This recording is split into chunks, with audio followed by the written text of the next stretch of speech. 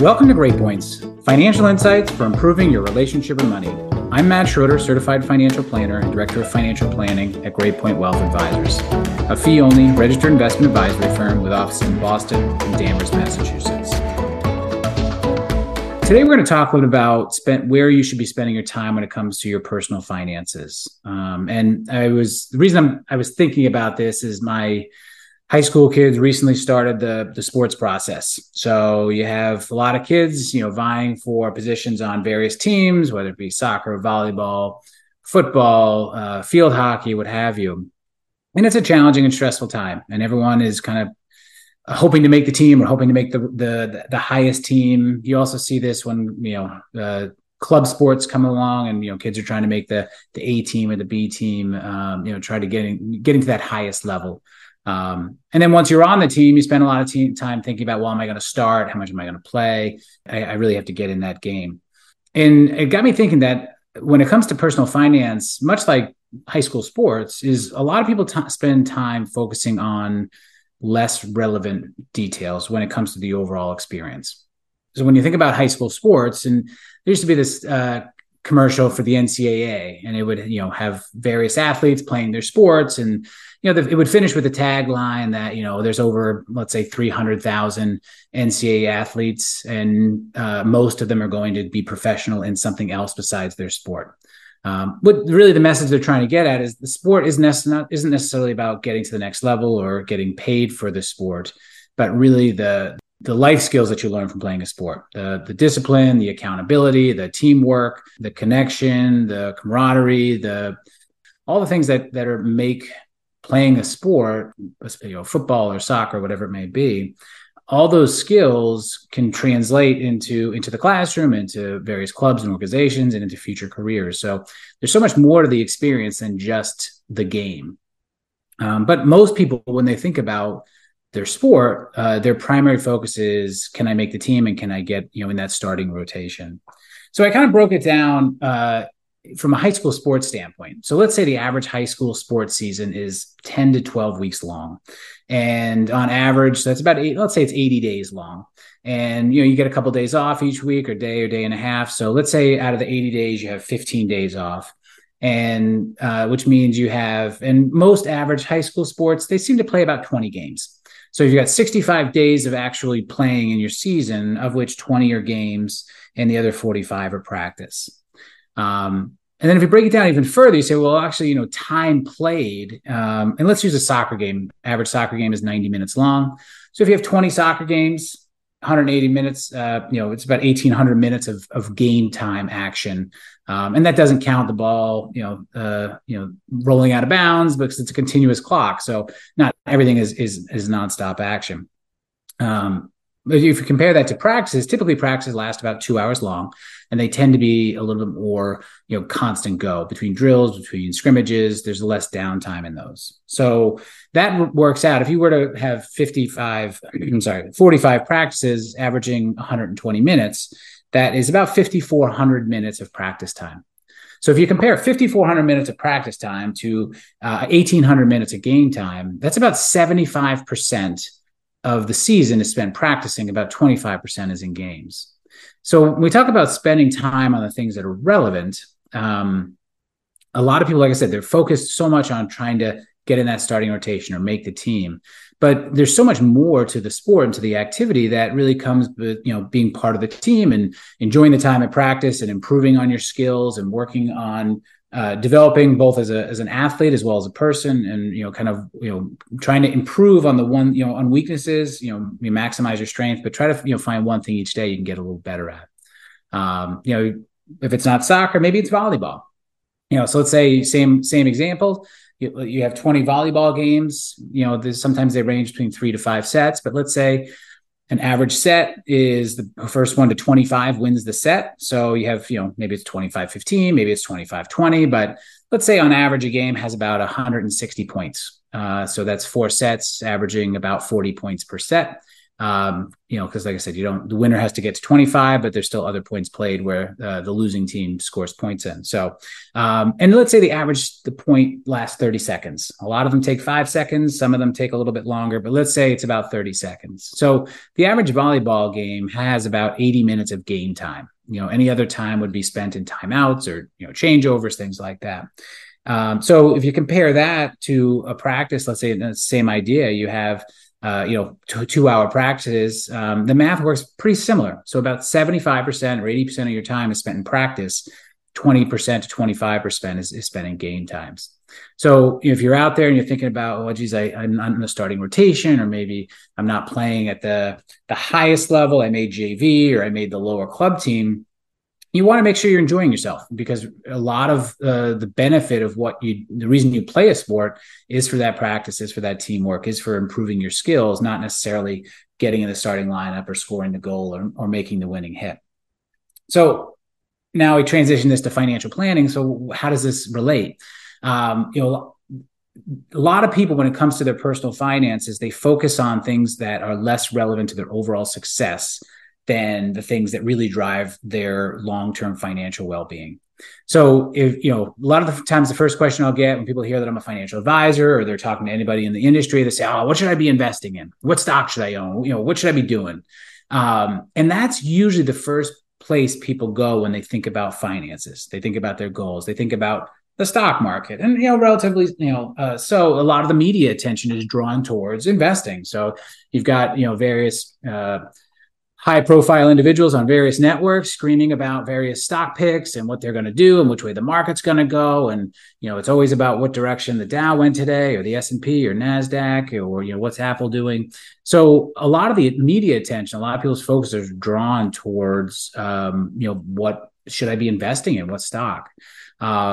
But when you think about the things that make up, especially for newer investors, and you've heard me say this in past episodes, but if you have $5,000 in your retirement account and that $5,000 doubles to $10,000 next year, that's 100% rate of return. That's amazing. But $10,000 doesn't really mean a whole lot in the grand scheme of an overall financial plan and the ability to retire for 40 years or send your kids to college or buy a house. So, when people talk about rate of return, they talk on investing, they're talking about things that a lot more times than not are outside their control, and ultimately are going to have an impact, but maybe not the most dramatic impact in their long-term financial success.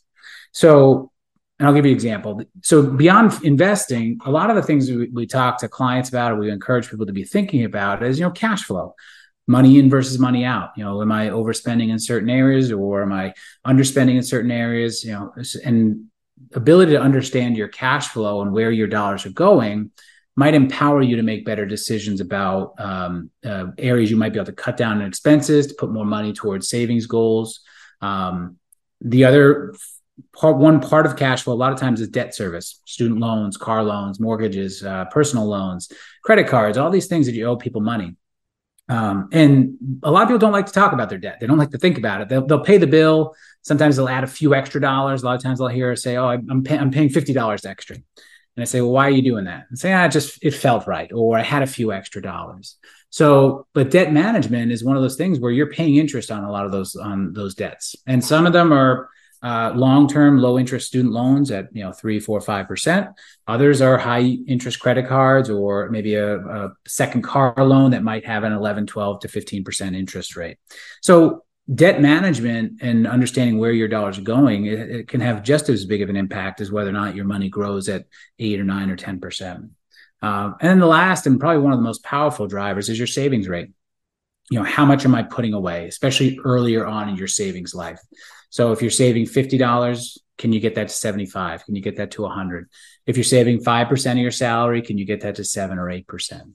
And just to give you a mathematical example, let's say you were saving $100 a month, and that $100 a month was outperforming the S&P 500's historical benchmark. So you were averaging 10% annualized rate of returns, and you were able to keep that up consistently through disciplined research and investment strategies. And you outperformed the market by 1% every single year for the next 30 years. Your $100 a month saved would grow to be about $226,000. which is an impressive amount of money for what seems like a little bit of savings. So if you're saving zero, maybe one thing you say is, well, I should try saving $100 a month.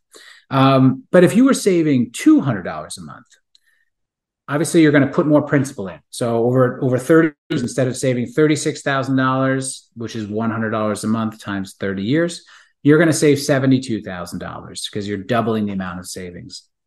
But we're going to drop the rate of return.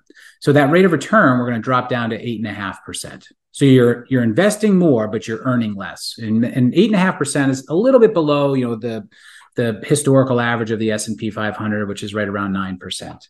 So 30 years, 8.5% return, $200 a month. Your nest egg at that point would be worth $330,000. So if you think about it, well, did I get 10%? No, I got 8.5%, which is still pretty good. But what's really the driver is did I save more money? And it doesn't always have to be a ton more money, but we're talking about the difference between $100 to $200, not $100 to $1,000. So when you think about, the things that drive your, economic engine, it's usually the things you probably spend the least amount thinking about. And just to kind of pile on that numerical example, if you did $200 a month and you were exceeding the investment expectations and averaging 10% annualized rate of return, that interest would grow to be about $450,000 instead of $330,000. So rate of return does matter. And obviously someone who has a higher rate of return over a longer period of time is going to have more money than somebody who has a lower rate of return. That's true. But the individual who saves $200 a month versus the person who saves $100 a month is going to have more money at the end of the day. So when you think about where we spend our time, is it better to spend more time researching stocks and trying to talk to people about portfolio performance and trying to find that diamond in the rough to try to outperform performance, even though I'm not saving it a lot? Or is it better to look at, well, how can I manage my cash flow? How can I look at my debt service? How can I carve out a little bit more to increase my savings rate, maybe from 5% to 6% over the course of my life? I would argue that the time best spent is on those other three areas. So looking at cash flow, looking at debt management, looking at your savings rate. There's probably a few other things that go into there. And spend less time worrying or thinking about, did I pick the right stock? Did I pick the right fund?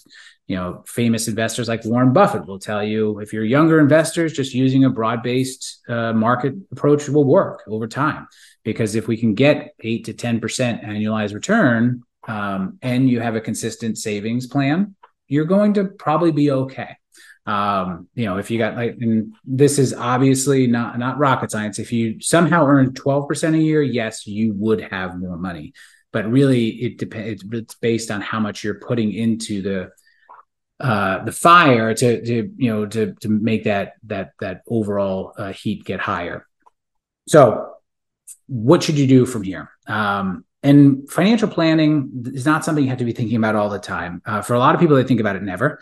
And so if we kind of break that down, that 75-25 time spent activities, if you were to spend 1 hour every 90 to 180 days looking at your investments, you look at your allocation in your 401k, if you have some stocks that you bought or you have a stock purchase plan, maybe every 90 to 180 days, you look and say, hey, has my risk changed? Has my timeline changed? If not, that still looks good to me. I don't need to make any changes. Sometimes with a retirement plan, they may change providers or add new options. So pretty much every 180 days, you can kind of do an assessment of, am I still in the right stuff? On the flip side, if you were to spend 1 hour a month looking at 1 hour a month, usually you get your credit card bills, you pay your mortgage, you pay your student loans. So you get a lot of these bills monthly. So if once a month you were just to take a look at all the things you just paid out and look at what came in for that month, you might spend a few minutes saying, oh, you know what? I just spent $97 on coffee this month. If I can cut that back a little bit, maybe that's an extra $20 a month I can pay towards my Target card that I'm paying 19% interest on. Or I can, put that money into my 401k or my Roth IRA where I'm going to get possibly some tax benefits. as well as some long-term systematic savings. If you have a student loan that has a very low interest rate, or maybe a mortgage that you were lucky enough to get a few years ago at a very low interest rate, and you're paying above what they ask. So once again, let's say your mortgage is at 3.5%, and the bank is asking you to pay them $1,800 a month. And you're like, 2,000 sounds better. I'll just round up, which is fine. You're going to pay the debt off quicker, but you're only paying 3.5% interest. So if you were to take that extra $200 and maybe use it to knock down a high interest credit card, or put it towards savings, or add to your 401k where you're getting a tax benefit immediately, those are the things you want to be thinking about. So if you spend 1 hour a month thinking about it, looking at what you have, asking yourself, is that the right plan? Hey, I got a pay raise. I got a check from Nana for my birthday. What should I do with it? That is going to have an exponentially greater return on your long-term financial success, your confidence in the decision-making, and understanding about where your money is and where it's going, than worrying about, what's happening at Robinhood, or which stock should I be trading now that everyone's talking about. So when it comes to activities in life, whether it be high school sports or finances or family relationships, whatever it may be, think about where you spend the majority of your time focused.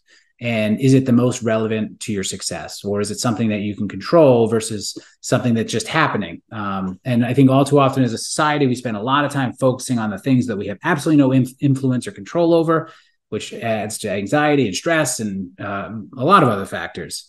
If we could just carve off more time to focus on the things that we can control, our actions, our behaviors, the things that we're working on, it's going to lead to, I believe it leads to lower stress, a lot more confidence in your decision-making, and ultimately a happier long-term future.